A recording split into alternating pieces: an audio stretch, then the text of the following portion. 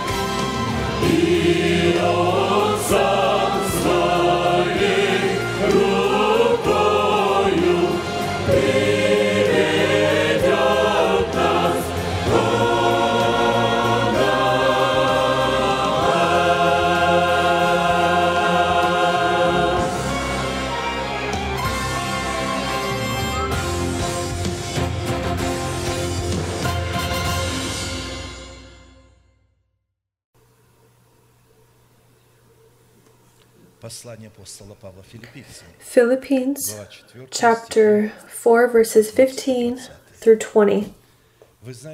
Now you know, Philippians, now you Philippians know also that in the beginning of the gospel, when I departed from Macedonia, no church shared with me concerning giving and receiving but you only. For even in Thessalonica you sent aid once and again for my necessities. Not that I seek the gift, but I seek the fruit that abounds to your account. Indeed, I have all and abound. I am full, having received from Epaphroditus the things sent from you, a sweet-smelling aroma, an acceptable sacrifice, well-pleasing to God. And my God shall supply all your need according to his riches and glory by Christ Jesus. Now to our God and Father be glory forever and ever. Amen.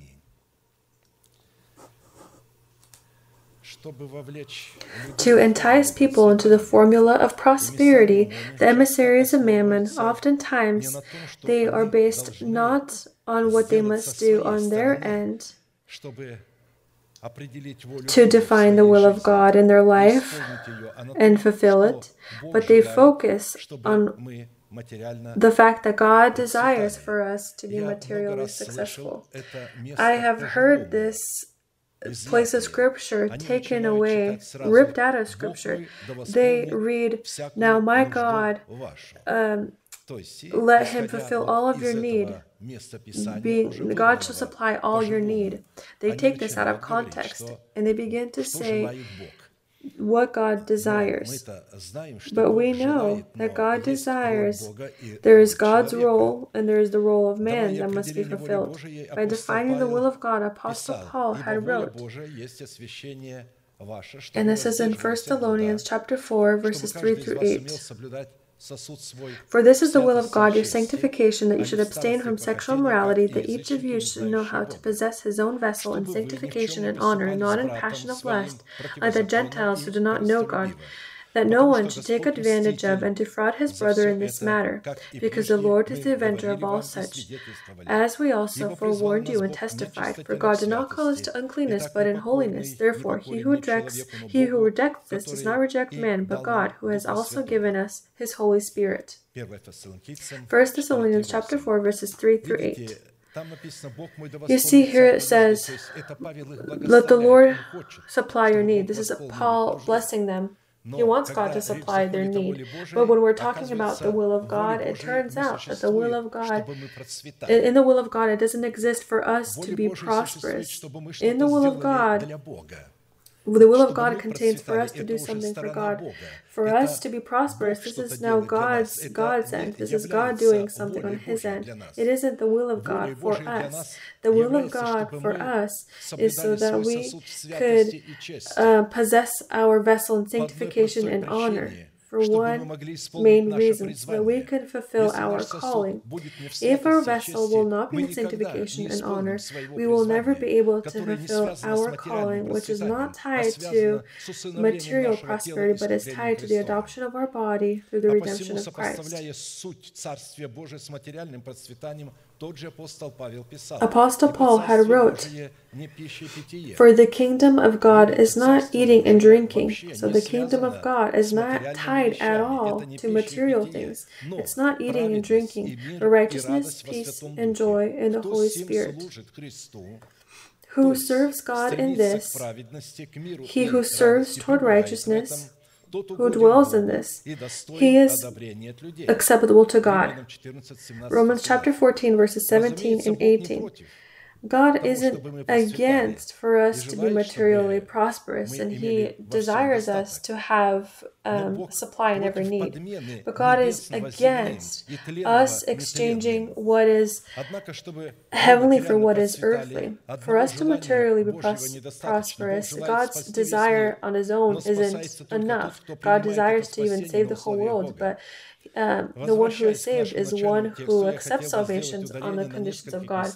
Returning to our main text, let us go back to certain places of Scripture that define certain conditions that we must fulfill so that we can give God the foundation to bless us in the material sphere. And these conditions are expressed not in our actions, but in our motives that yield our correct state before God. Our correct state before God is building ourselves into an altar of the Lord, armed according to the norms and standards established by God, whereas our gifts or our alms is a sacrifice laid on an altar that sanctifies a sacrifice and makes it holy. According to this place of Scripture that we have read, our first place of Scripture, alms is the ability to accept the delegated authority of God. Apostle Paul writes, "You have sent me for my need," not once and not twice. So here it talks about the ability to accept the delegated authority. If a person says, "I accept that which the messenger of God says," but at the same time, he doesn't honor God with tithes and offerings, or he doesn't bless this messenger. And I'm not meaning you need to directly give me money, but I take my part from the tithes, and in this you supply me. But there are people who continually observe how the anointed people of God, how they are dressed, how they live, and they begin to envy them. In doing so, they can't accept them because alms is a voluntary offering. It's joy.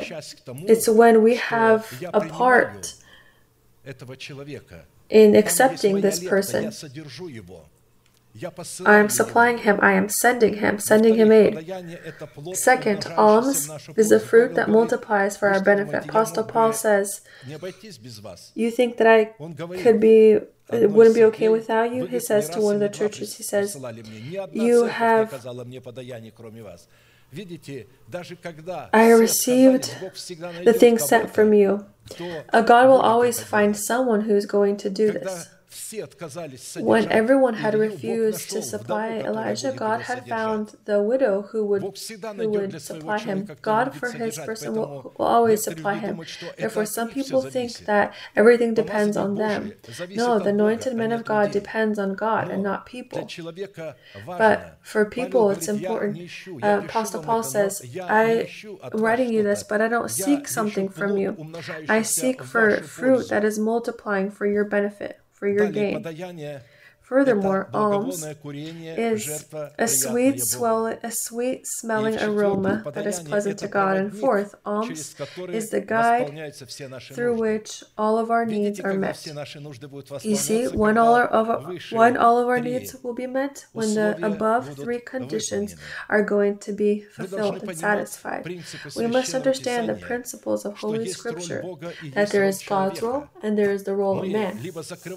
We either close to God the opportunity to bless us materially, or we enter or give him this foundation, this opportunity.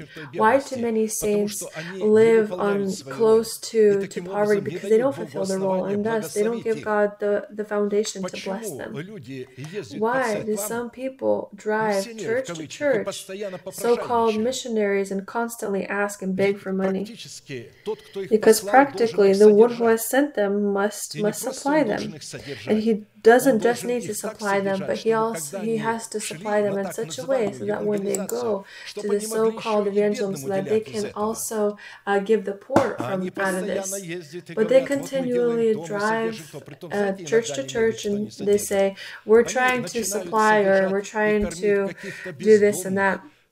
What do they do instead of building certain houses?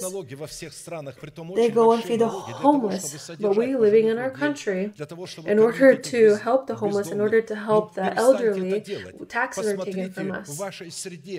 Take a look among you, around you. Among you sit people who are in need, who don't live like you do. They don't have a kind of level of life. Help them instead. Why do you need to go somewhere you yourself don't even understand where? And then they want God to so-called bless them. If these people have money, then it's not God blessing them, but mammon. We are going to honor God with tithes and offerings right now. Our service without honor to God and tithes and offerings stops being worship to God. We can't enter into the spiritual gates of God if we come with empty hands. I will ask all of you to stand, and we are going to sing together. And we will remember that each time we honor God with tithes and offerings, willingly, voluntarily, in doing so, we acknowledge over us His authority, and we express our love toward Him, our obedience. And thus, we give God the foundation to open to us the gates so that we can enter into Zion, to Jerusalem, the high Jerusalem, so that we can become partakers of it, and so that we can receive all forms of blessings that God has for us. I will gladly remind you that each time Israel had honored God with tithes and offerings, either in the tabernacle of Moses or the temple of Solomon, he was called to, according to the words that Moses had received from God, to raise their hands on their offerings and proclaim one unique proclamation that they were faithful to for thousands of years. We, being that same Israel, tied to that same root, drinking from the fruit of the same tree, will do the same thing. Please raise your right hand, a symbol of your righteous act, before the Lord, and pray along with me. Heavenly Father, in the name of Jesus Christ, I have separated the tithes from my home and brought them into your home, so that your home may have food. I do not give impurely. I do not give in sorrow. I do not give for the dead. I rejoice that I have the privilege to express my love and to acknowledge your authority. And according to your word, I ask you, right now, may your heavenly windows be opened, and may your blessing come abundantly upon your redeemed nation. In the name of Jesus Christ, amen. Amen. May the Lord bless you. You may be seated.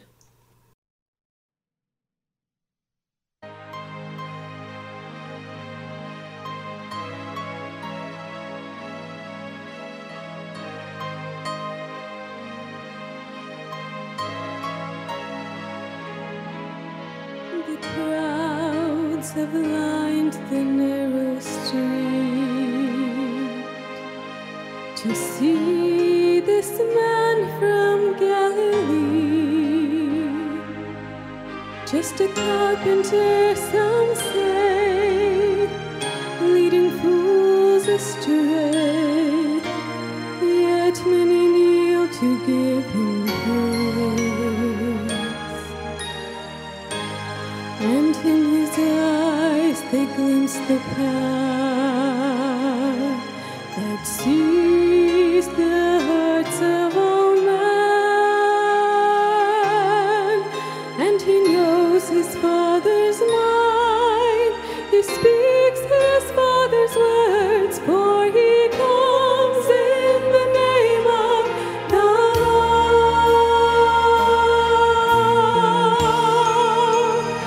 There is strength in the name of the Lord.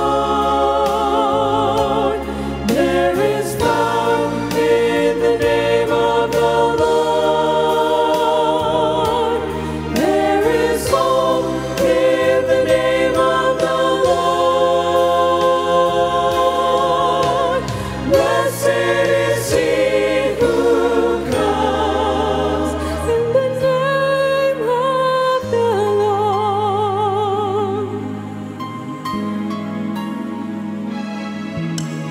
When my plans have fallen through, and when my strength is nearly gone, when there's nothing left to do but just depend on you and the power of your name,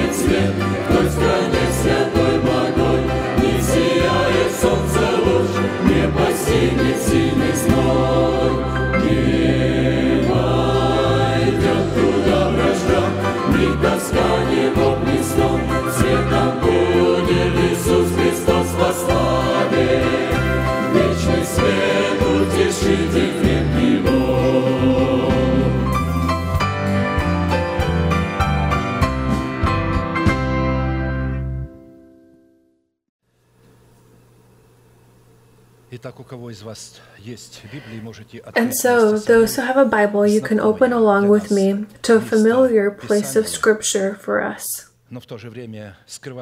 yet one that also contains in itself the mystery of relations between man and God with man. Jeremiah chapter 6, verse 16. Thus says the Lord, stand in the ways and see, and ask for the ancient paths where the good way is, and walk in it. Then you will find rest for your souls. Return to the ancient path of goodness. And so, as far as we know, the opportunity to find or return to the ancient path of goodness is the opportunity to enter the kingdom of heaven through the narrow gates, which in scriptures are called the elementary principles, that is, the reigning teaching of Jesus Christ who came in the flesh. And this is the bond of truths that flow from one another and that verify the authenticity of one another, which we can acknowledge only through discipleship, through hearing the preached word about the nature and powers of the kingdom of heaven. The essence of the kingdom of heaven itself, which Christ called the kingdom gospel, is characterized in Christ's reigning teaching by such unearthly qualities as righteousness, peace, and joy in the Holy Spirit. Romans chapter 14, verse 17. For the kingdom of God is not eating and drinking, but righteousness and peace and joy in the Holy Spirit. Speaking of these three qualities, which characterize the kingdom of heaven within man, we must remember that this passage of Scripture is not telling us to obtain these qualities, but to proclaim and demonstrate them.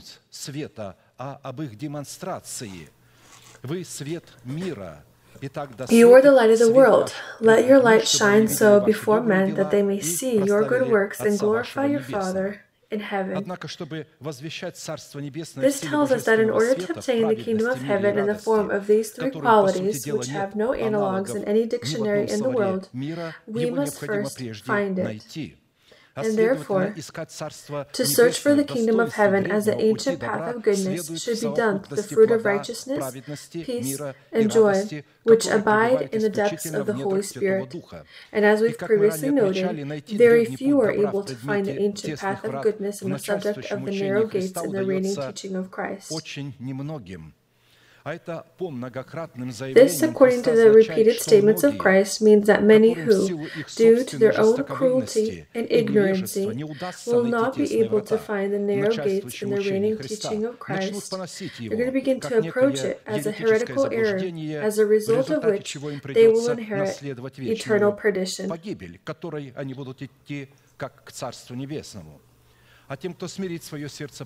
But those who humble their heart before God and become His disciple in order to enter through the narrow gates expressed in the reigning teaching of Jesus Christ will inherit eternal life.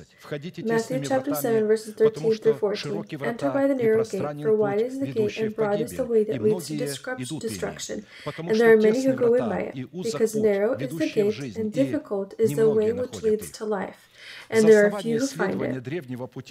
While studying the ancient path of goodness, we turn to the words of Apostle Paul, who, according to the mercy and inspiration of the Holy Spirit, in short and concise definitions, was able to formulate the order that is present in the teaching of Christ.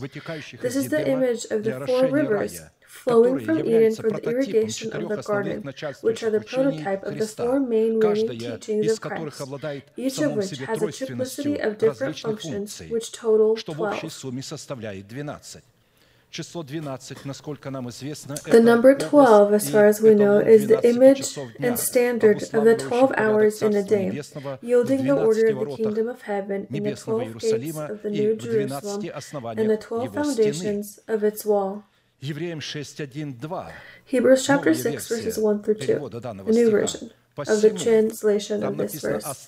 Therefore, there it said, having left the reigning teachings, but in the original it says, having been sprinkled with the elementary principles of Christ and being clothed in the armor of light contained in the reign of this teaching, let us go on to perfection, not laying again the foundation of repentance from dead works and of faith toward God, of the doctrine of baptisms, of laying on of hands, of resurrection of the dead, and of eternal judgment. It's impossible to once again renew or to once again lay a foundation. Means if a person doesn't acknowledge this teaching and has stepped away from it, it's impossible to renew him with repentance. He himself has disattached himself from the kingdom of heaven, and his name is going to be blotted out of the book of eternal life. Nothing will remain there.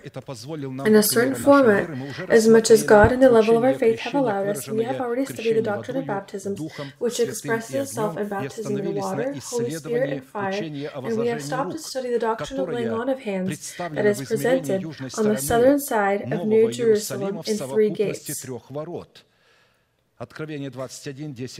Revelation chapter 21, verses 10 to 12. And he showed me the great city, the holy Jerusalem, descending out of heaven from God, having the glory of God.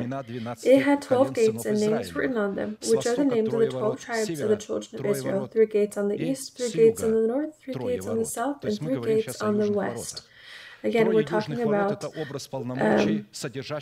3 southern gates right now. The 3 southern gates represent the doctrine of laying on of hands. It's an image of the powers that are contained on the southern side of the sanctuary, on which stood a golden lamp symbolizing the mind of Christ in the reborn spirit, thanks to which a holy person could penetrate the thoughts of God and keep a covenant made with God. Given the fact,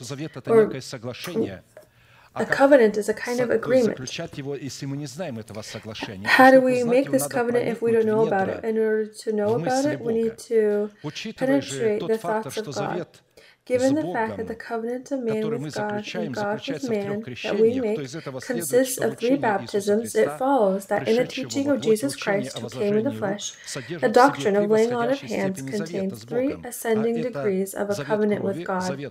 This is the covenant of blood, covenant of salt, and covenant of rest. And the conclusion and functions of these 3 covenants are called to be made, flow, and abide in 3 baptisms: in baptism in water, baptism in the Holy Spirit, and baptism in fire. The doctrine of laying on of hands is a doctrine about a covenant made between God and man and God. The doctrine, or laying on of hands, is an image of the legal aspect in which a person, with his own hand, signs an agreement with God in which he consciously promises to serve God with a good conscience. In Scripture, any sacrifice made to God was called to bear the burden of the hand of the one who brought it, that he shall put his hand on the head of the burnt offering, and it will be accepted on his behalf to make atonement for him. Leviticus chapter 1, verse 4. The atonement for sin through the laying on of the hand on the head of the sacrifice, which in the face of the Son of Man takes sin upon itself, is accepting justification in which God does not impute sin to man. And the laying on of hands is an image of proclaiming the faith of our heart in that Jesus is Lord and that God has resurrected him for our justification. Romans chapter 10, verses 9 through 10. That if you confess with your mouth that the Lord is Jesus, and believe in your heart that God has raised him from the dead, you will be saved. For with the heart one believes unto righteousness, and with the mouth confession is made unto salvation. Laying on of hands outside of the norms of the covenant and not according to the norms of the covenant will not gain favor in the atonement for sins. We have 3 levels of a covenant that pursue one goal but fulfill 3 different functions that are presented in 3 different names: Abraham, Isaac, and Jacob. The covenant between God and man is presented in 3 great names: Abraham, Isaac, and Jacob.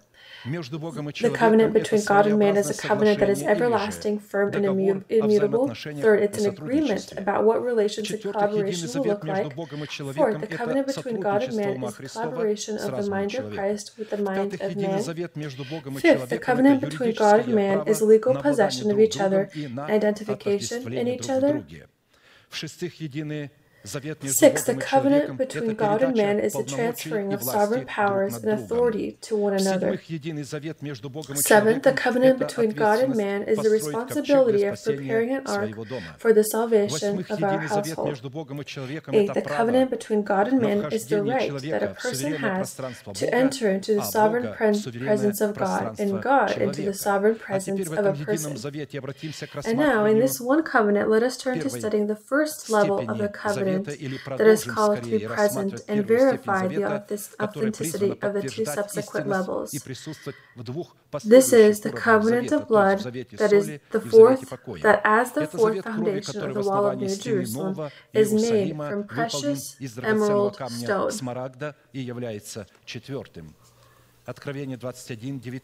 Revelation chapter 21, verse 19. The foundations of the wall of the city were adorned with all kinds of precious stones. The fourth foundation, emerald.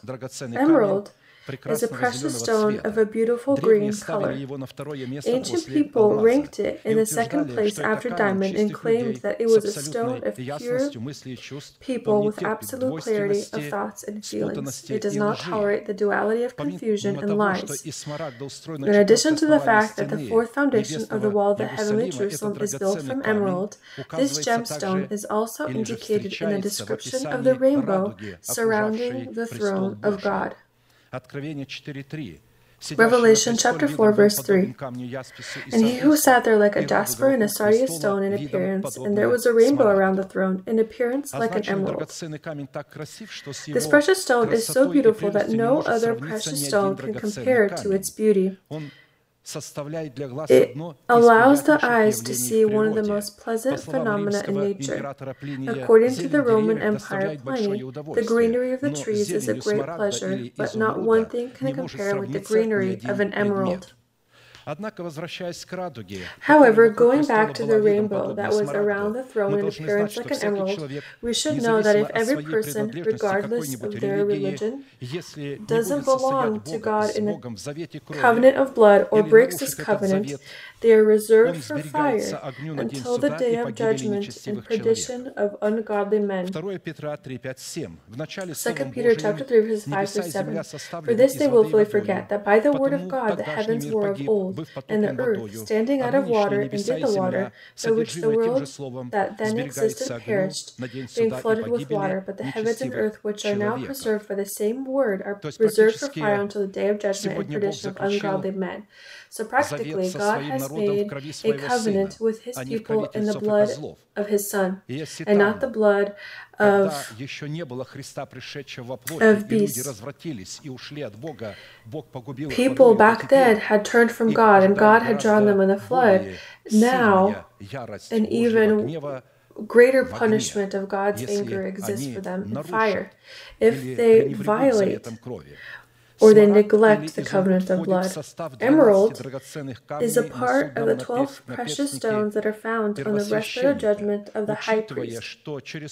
Considering that through the breastplate of judgment, through Urim and Thummim, God spoke to man, then the function of the fourth foundation of the wall of the heavenly Jerusalem is the voice of the covenant of blood, of which is said, "But you have come to the blood of sprinkling that speaks better things than that of Abel." Hebrews chapter 12, verse 24. Meaning, each foundation has its own voice. By making a covenant of blood with God in baptism of water, we accept and agree with His order that is present in His immovable kingdom that contains the powers of the future age expressed in the reigning teaching of Jesus Christ. Sometimes they ask, what are the powers of the future age? This is the reigning teaching of Jesus Christ. It contains the powers of the future age.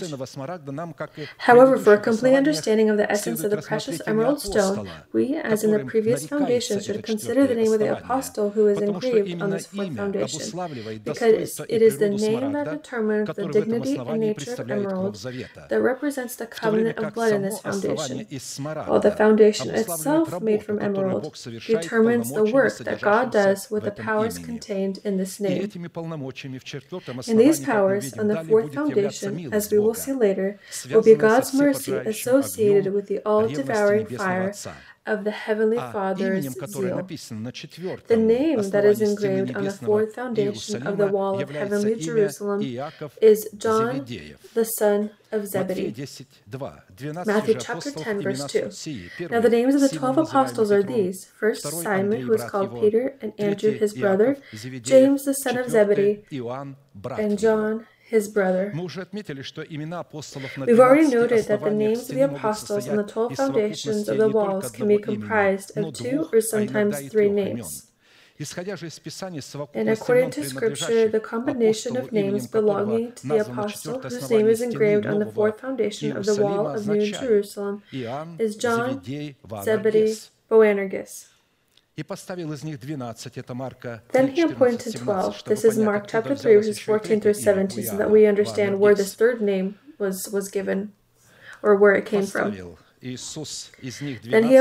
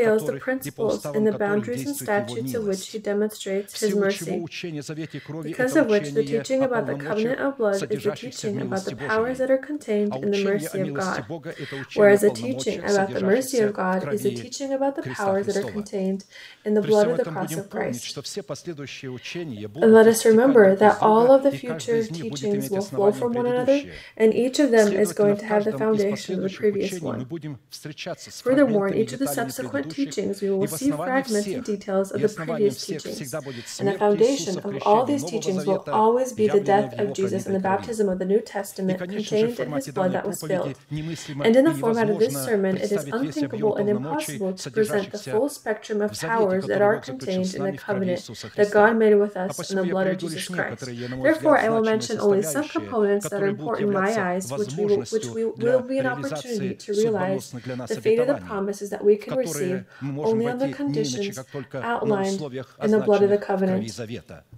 And the first component of the covenant of blood that I would like us to pay attention to are the powers that are called to yield the source and format of our righteousness. Romans chapter 3, verses 24 to 26.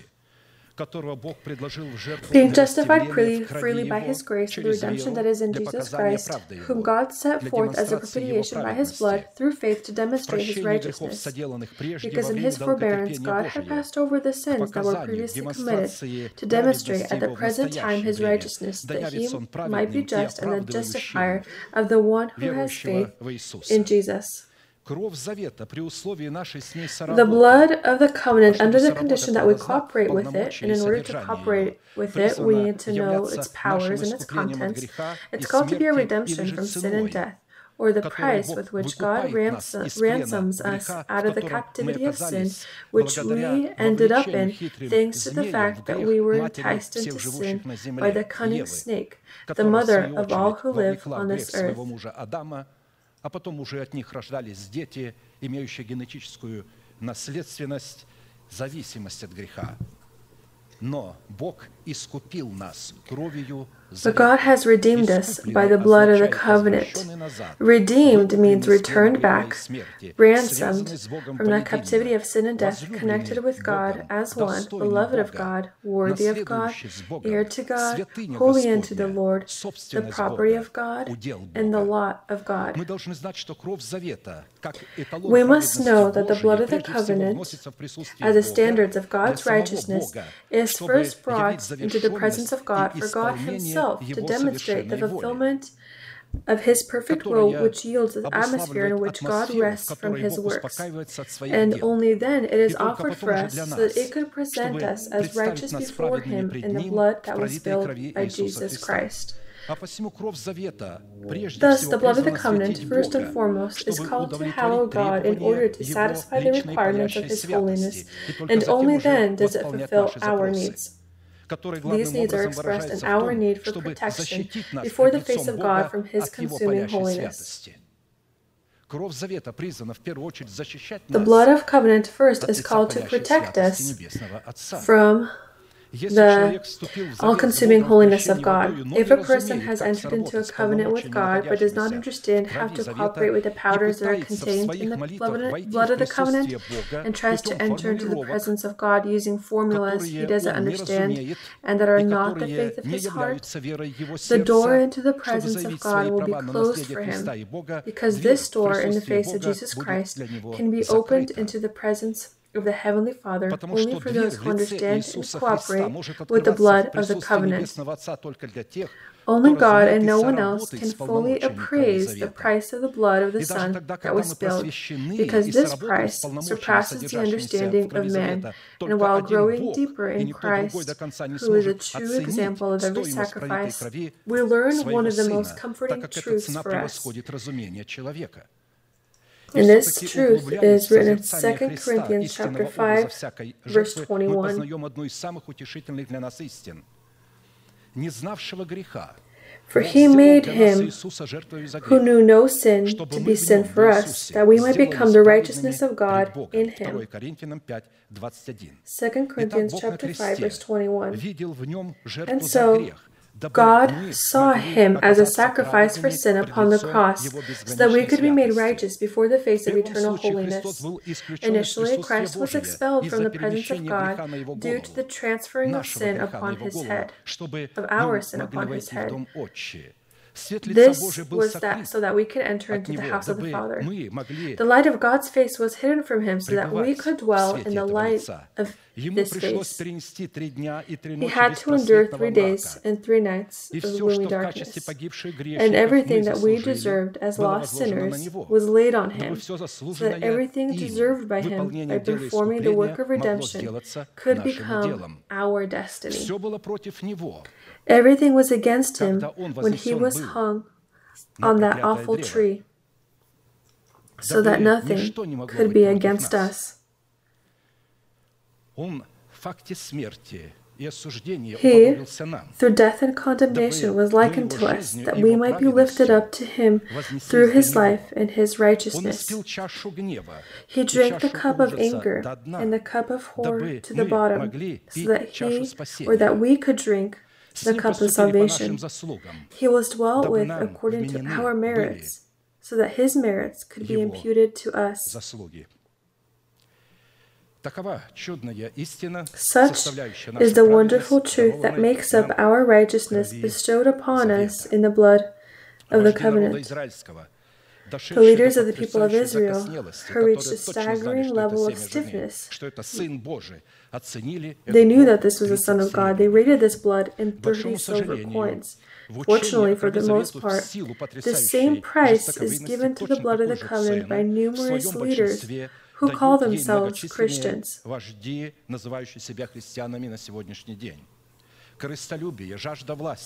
Selfishness, a thirst for power, liberal theology, and the blind zeal of religious fanaticism, unfortunately, are widely accepted.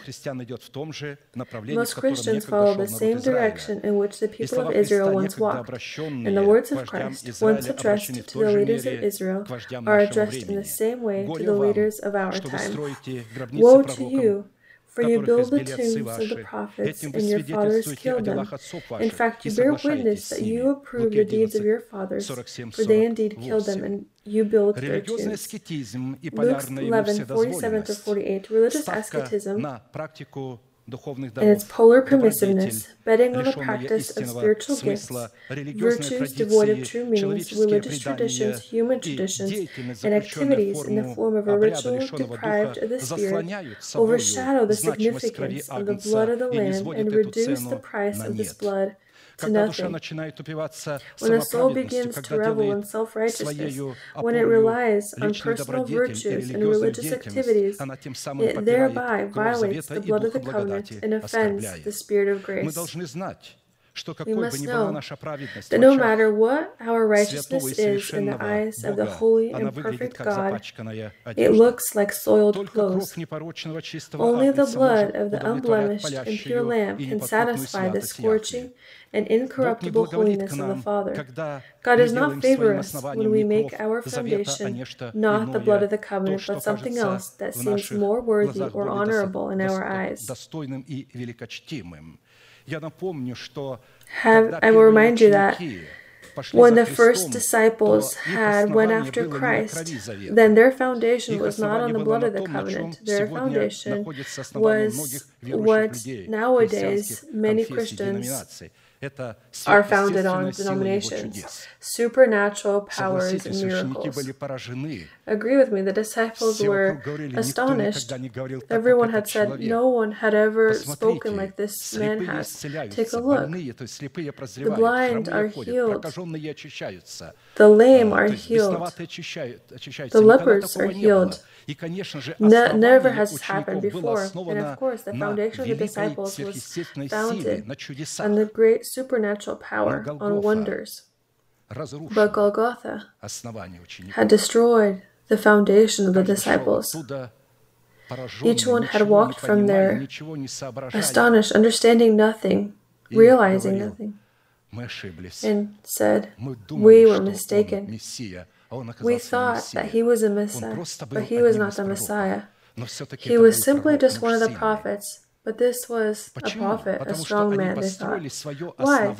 Because they had built their foundation on wonders, on the practice of the gift of the Holy Spirit, on evangelism that Jesus had conducted.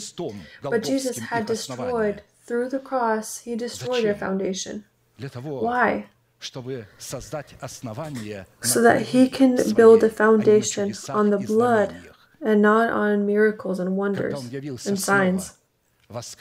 When he had once again appeared, having been resurrected, then their foundation was on the blood. That's why when people begin to build their foundation not on the blood of the covenant, but when they ask, do you have prophecies? Do you have healing in your church? Take a look. Their foundation is founded on prophecies and healings. And they ask you, do you have this? Do you have powers? Do you understand what the contents and the riches that are contained in the blood of covenant are? Do you practice them? Do you work with them at all or collaborate with them? What is your foundation built on, we ask them? Your faith teaching, what is it founded on? Do you have a foundation or have you built your house on the sand? What is going to be with this house that is built on foundations of miracles and wonders? It's going to be destroyed down to the sand. The sand isn't a foundation. You see, under the sand, Christ referred to His great wonders, miracles, and signs. He had referred to that because people are going to build upon this, build upon these certain supernatural foundations, supernatural wonders, and not on the blood. Therefore, when people build incorrectly, and having broken the covenant of blood in such a way, sooner or later, their building will fall, and its fall will be terrible and fatal, and nothing can be changed when, like a lightning bolt, from out of the blue, these following words will sound. I tell you, I do not know you, where you are from. Depart from me, all you workers of iniquity. Luke 13:27. The practice of spiritual gifts is not righteousness. It's not righteousness. If we have made our foundation upon them, then this was not righteousness. This was not an expression of righteousness, but this was a dishonor to righteousness. And so let us remember that we can inherit the kingdom of heaven only by having righteousness that we can receive on the conditions outlined in the blood of the covenant. Second, the covenant of blood is called to be our righteous act of washing our blemished conscience from sins. Hebrews chapter 10, verses 19 through 23. Therefore, brethren, having boldness meaning the legal right, courage, because courage sometimes is also audacity and not boldness when it is not founded on the conditions of God. Therefore, brethren, having boldness to enter the holiest by the blood of Jesus, by a new and living way which He consecrated for us, through the veil that is His flesh, and having a high priest over the house of God, let us draw near with a true heart in full assurance of faith, having our hearts sprinkled from an evil conscience and our bodies washed with pure water. Let us hold fast the confession of our hope without wavering, for He who promised is faithful. Without wavering, meaning someone is going to try to turn us away from this, to turn us away from the foundation that we are building on, to give us some lighter foundations. Because on a foundation, there are almost two-thirds of means go into the foundation, and a lot of time is spent in order to lay a foundation that it would be capable of holding up, withstanding the storm of Satan, withstanding the flesh of a person with its fiery emotions. When people say, Lord, I can't, I am simply just man, you've created me like this, I can't. And they think that if they say this to God, that it's going to justify them before God. You can't, because you don't have a foundation. That's why you can't. If you had a foundation, you would know the powers contained in it. You would gain power from there, and then you would be able to endure, and you would say, I can do all things through Christ who gives me strength. It's one thing when preachers say, once again, let's cry out. Yes, we can cry out. We can read this formula, but if we don't understand or know this power of the blood, these powers in it, we can sing about it, but we can't use it.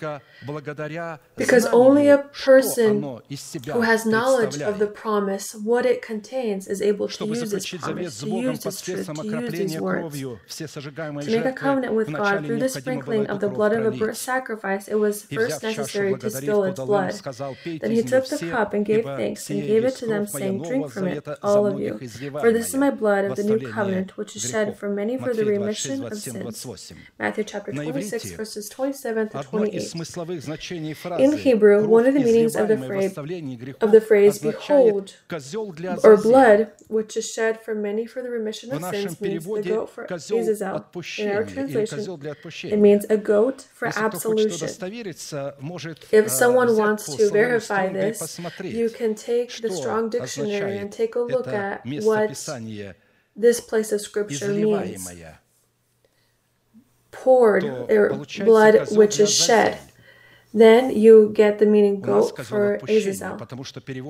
For us, it's a goat for absolution, because the translators, when they had translated it into the Greek language, and they were afraid to translate in the literal text that this is a goat for Azazel, because the Gentiles, they then could have perhaps understood what it is. Do you have something tied to idols or something tied to Satan? And therefore they just wrote goat for absolution, because the function of this goat for Azazel was to take these sins into an impassable land.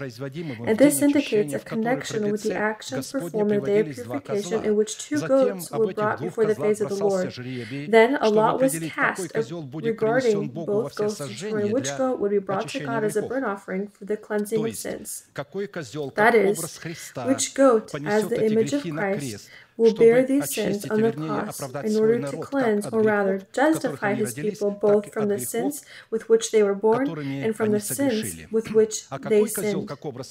And which goat, like the image of Azazel, will take the sins that were previously placed on the goat brought as a burnt offering and carry them to an impassable land from which it is impossible to return. The Azazel goat represents the fallen cherub, who will receive complete and eternal retribution for the commission of original sin in the universe.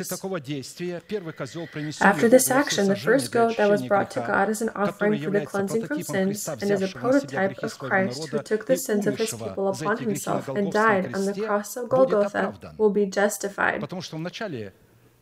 Because of which, or in the beginning, a lot was cast, and then there was a lot for the Lord. And this goat, before it was killed, all the sins of Israel were confessed, and then this goat was killed, and his blood was brought into the sanctuary, and he was completely burnt. After this, they brought a goat for Azazel, and then they once again confessed these very same sins, those sins that were previously confessed on the other goat, and they had sent this goat into an impassable land, which he would not return from. Because of which, God will receive the legal opportunity to resurrect Jesus Christ, who represents the image of the goat brought as a burnt offering for the cleansing from sins.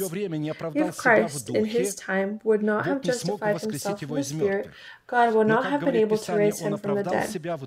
But as Scripture says, he was justified in the Spirit, or rather, he gave evidence to God of his non-involvement with sin. 1 Timothy 3:16. And without controversy, great is the mystery of godliness. God was manifested in the flesh, justified in the Spirit, seen by angels, preached among the Gentiles, believed on in the world, and received up in glory. Without this meaning, the day of purification could not be called the day of purification or the day of justification. So if the first goat is not resurrected, then the meaning of cleansing or purification lacked, because purification could come only through the resurrection of this goat. Only then the people of Israel could be purified. But for it to be purified, it was necessary to justify it, to take the sins off this goat and put it on another. Because for the Israelites, this day of cleansing and accepting justification related to the resurrection of Christ and not his death. The very term resurrection indicates victory in which Jesus, by his death, trampled the second death in the face of the fallen cherub. And as far as we know, the second goat, Azazel, although he bore sins in an impassable land, he didn't die for the sin laid on his head. And secondly, the blood of this goat was not brought into the presence of God for cleansing from sin. And therefore, the goat for Azazel could not represent the image of Christ who bore the sin of the world. And given that the goat of Azazel did not die and was not raised, this action is impossible to interpret as a second side of Christ's death. To justify his nation, Christ had to take this sin upon himself, so that he could die for the sin and be resurrected by having justified himself. Romans chapter 4, verses 24 through 25. but also for us it shall be imputed to us, who believe in him who raised up Jesus our Lord from the dead, who was delivered up because of our offenses, and was raised because of our justification. Raised for our justification, and thus the full meaning of the word absolution, translated from Hebrew, is seen below.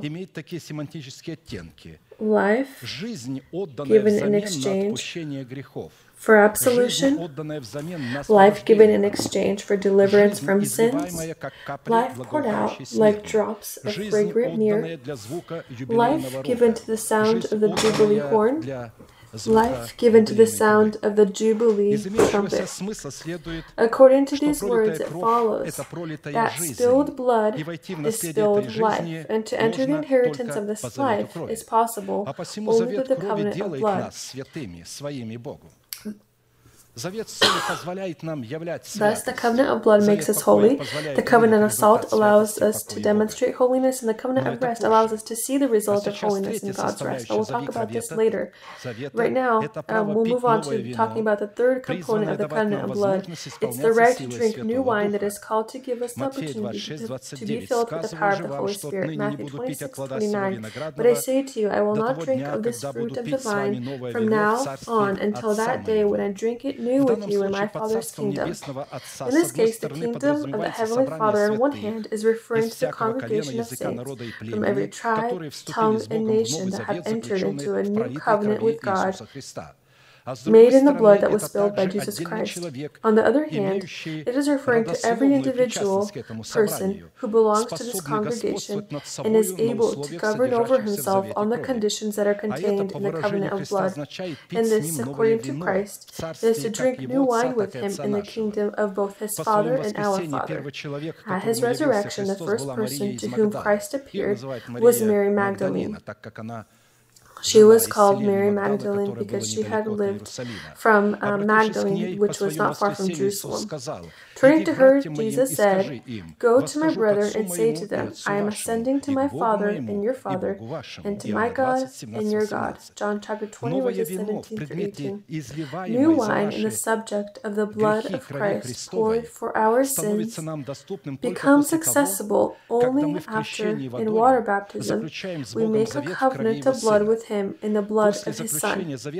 After making a covenant of blood, we will receive a legal opportunity to realize the inheritance and powers that are contained in the blood of Jesus Christ. And the opportunity to enter into the inheritance that is contained in the blood of Christ is called to be realized through our conscious cooperation with the powers that are contained in the new wine.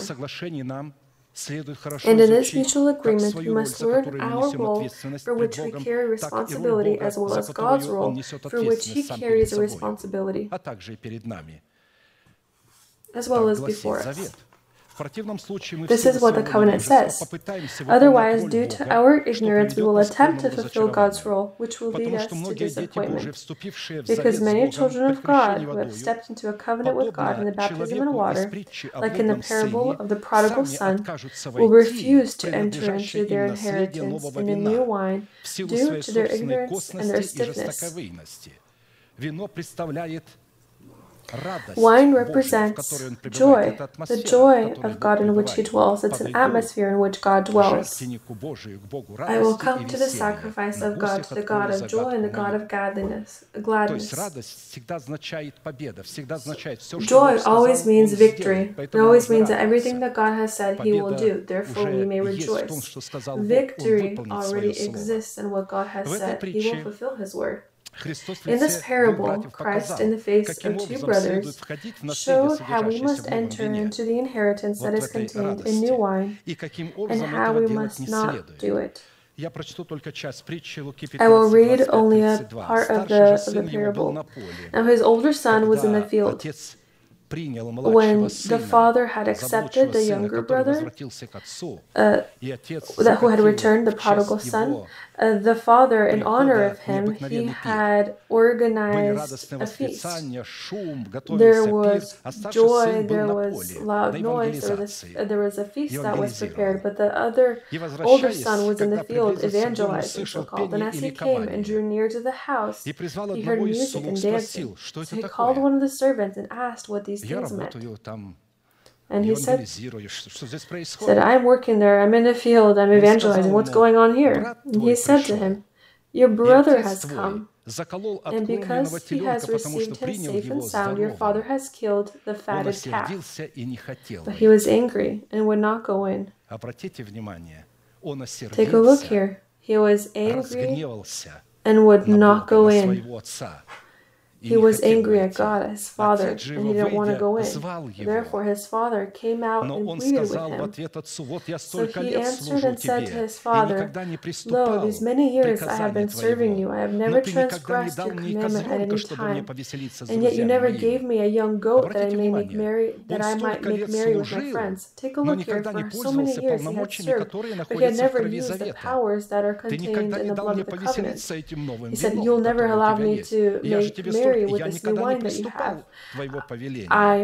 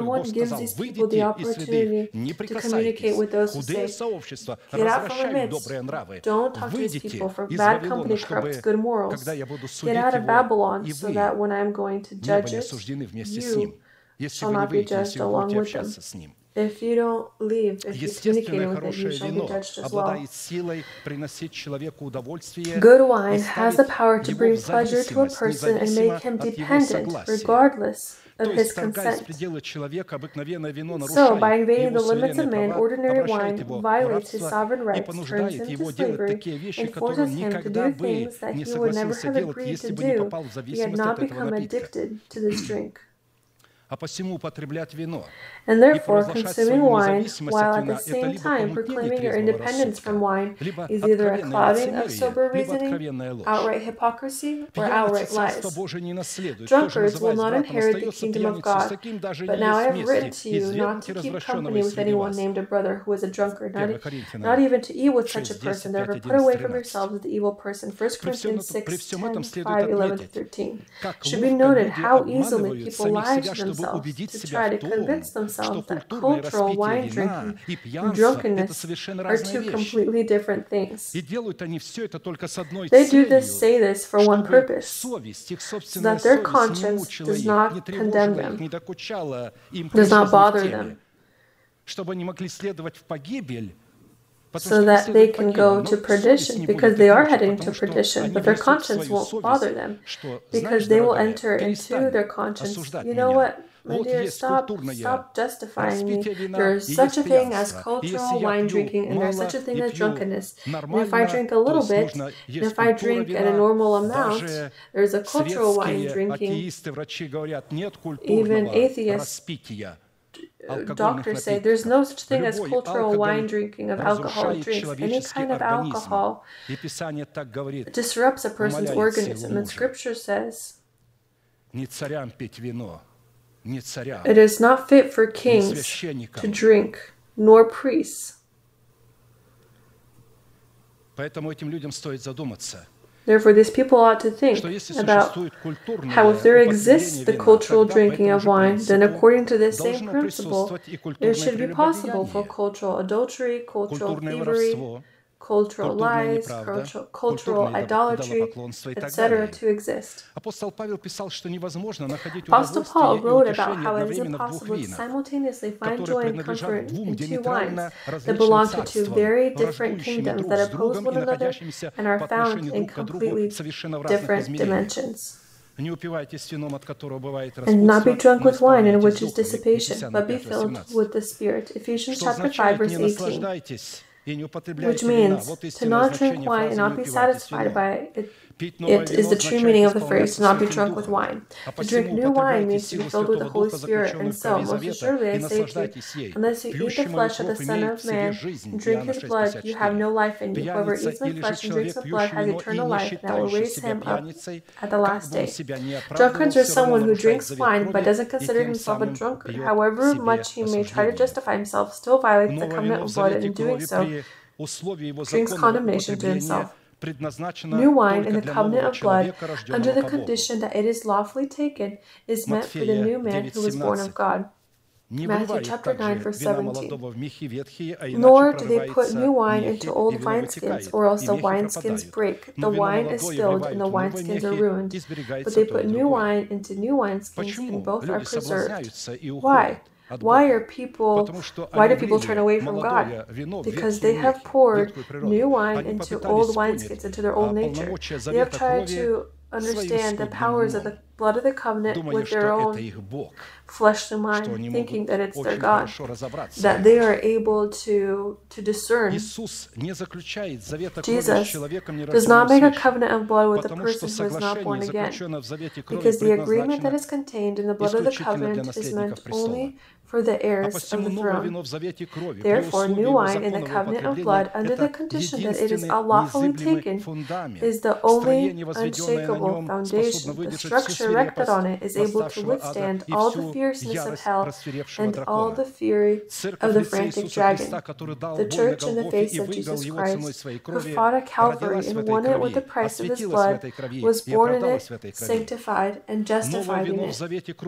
New wine in the covenant of blood, under the condition that it is lawfully taken, is called to lead a person to eternal life and serves as a guarantee for him that God will raise him up in the last day. John chapter 6, verses 53 to 57. Then Jesus said to them, Most assuredly I say to you, unless you eat the flesh of the Son of Man and drink his blood, you have no life in you. Whoever eats my flesh and drinks my blood has eternal life, and I will raise him up at the last day. For my flesh is food indeed, and my blood is drink indeed. He who eats my flesh and drinks my blood abides in me, and I in him. As the living Father sent me, and I live because of the Father, so he who feeds on me will live because of me. It's interesting that new wine in the covenant of blood, under the condition that it is lawfully taken, is called to keep us from stumbling and present us faultless before the presence of the glory of our Heavenly Father with exceeding joy, because only new wine is exceeding joy. Now to him who is able to keep you from stumbling and to present you faultless before the presence of his glory with exceeding joy, exceeding or blameless, faultless in the blood of the covenant. We can be faultless only in the blood of the covenant. Exceeding joy is not so much as a feeling as it is the discipline of the mind and heart that are directed to fulfilling the perfect will of the Father, expressed in love toward righteousness and hatred toward lawless or toward wickedness. Psalms 45, verse 8. This is also written in the book of Hebrews. It's taken from this psalm. You love righteousness and hate wickedness. Therefore God your God has anointed you with the oil of gladness more than your companions. This is not an emotion. Joy that this is referring to, the joy of this wine, it's not an emotion. Emotion is the flesh. But it's something, it's the discipline of the mind and heart to love righteousness and hate lawlessness. New wine in the covenant of blood is the Holy Spirit. It's His presence that is discovered in this new wine. The difference between the wine of the Holy Spirit and alcoholic drinks is that first, the wine of the Holy Spirit can take possession of a person only with this person's agreement, and second, a person can drink the wine of the Holy Spirit only on the conditions that are presented or contained in the covenant of blood. And the first condition is comprised of completely refusing to drink alcoholic drinks. Then the Lord spoke to Aaron, saying, "Do not drink wine or intoxicating drink, you nor your sons with you, when you go into the tabernacle of meeting, lest you die. It shall be a statute forever throughout your generations, that you may distinguish between holy and unholy. Kings and priests, those who serve in your temple 24 hours a day, are you wanting to pour some kind of other wine in there, thinking that one and the same are going to be friendly neighbors? You don't need this. You need to distinguish between holy and unholy, and between clean and unclean, and that you may teach the children of Israel all the statutes which the Lord has spoken to them by the hand of Moses." Leviticus chapter 10, verses 8 through 11. Wine, when consumed, does not worry about sovereignty. It simply captures a person's heart and it corrupts him. And do not be drunk with wine, in which is dissipation, but be filled with the Spirit. Drink the wine of the Holy Spirit, meaning from this wine, this wine causes dissipation. The fourth covenant or component of the covenant of blood is called to be the strong consolation of hope that is called to lead us behind the veil of the sanctuary. Hebrews chapter 6, verses 17 through 20. Thus God, determining to show more abundantly to the heirs of promise the immutability of His counsel, confirmed it by an oath, that by two immutable things in which it is impossible for God to lie, we might have the strong consolation who have fled for refuge to lay hold of the hope set before us. This hope we have as an anchor of the soul, both sure and steadfast, by which enters the presence behind the veil, where the forerunner has entered for us, even Jesus, having become high priest forever, according to the order of Melchizedek. The blood of the covenant, as well as the 12 baked breads made from the best flour, were brought behind the veil of the sanctuary into the presence of God. However, even these 12 breads were evidence of the death of Christ, in which He, fulfilling the perfect will of the Father to redeem His nation from the power of death, spilled His blood. Thus, and even these breads were evidence of this blood that was spilled. Thus, hope is the imperishable and incorruptible treasury that is contained in the powers of the blood of the covenant, because of which this hope is comprised of information about who God is for us and what God has done for us in the blood of Jesus Christ that was spilled. And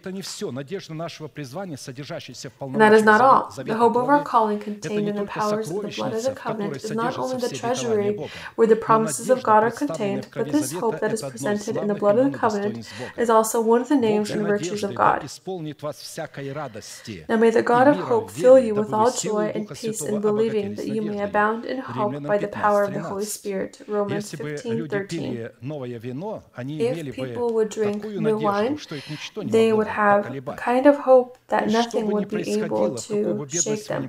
Whatever may occur, whatever trouble you might fall in, if you know that on your account is a certain amount, then you would never be sorrowful. And therefore, the uncharted inheritance containing the treasure of all the promises that God placed on our account in the blood of the covenant is God Himself. According to this meaning, the hope of our calling that is contained in the powers of the blood of the covenant gains its power only when a covenant between man and God is made, which essentially means that the hope that is contained in the powers of the blood of the covenant is called to build relations between God and the category of people who are bound to God by the bonds of the blood of the covenant.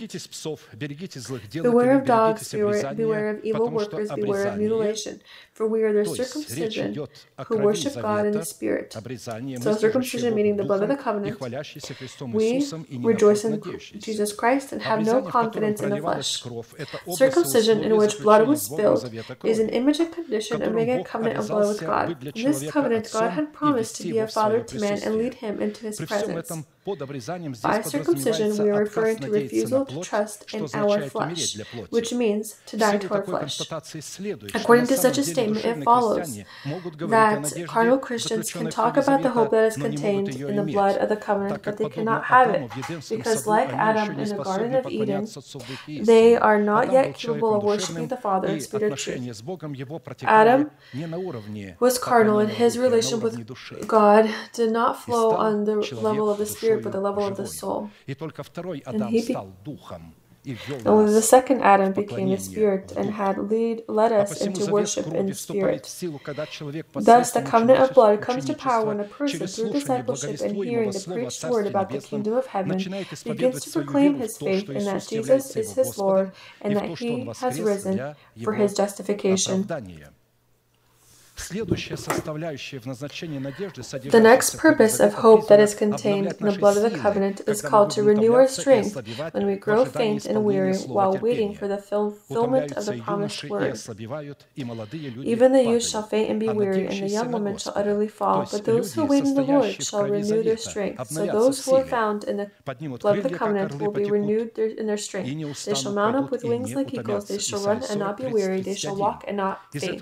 Isaiah chapter 40, verses 30-31. From this place of Scripture, it follows that those who wait on the Lord are those who have hope in the powers and abilities that are contained in the blood of the covenant, who, despite their strength and age, will be renewed in strength like eagles. This will give them the ability to mount up with wings like eagles and use not their own strength, but the strength contained in the covenant or the Word of God and the Holy Spirit that are found in the powers of the blood of the covenant. But the woman was given 2 wings of a great eagle that she might fly into the wilderness to her place, where she is nourished for a time and times and a half a time for the presence of the servant, from the presence of the serpent. Considering the format of our time, for today our sermon shall conclude, and I think that this is enough for us to understand the meaning of the blood of the covenant, and right now we're going to pray. And all of those who desire to challenge the powers of hell, illnesses, poverty, fear, their emotions that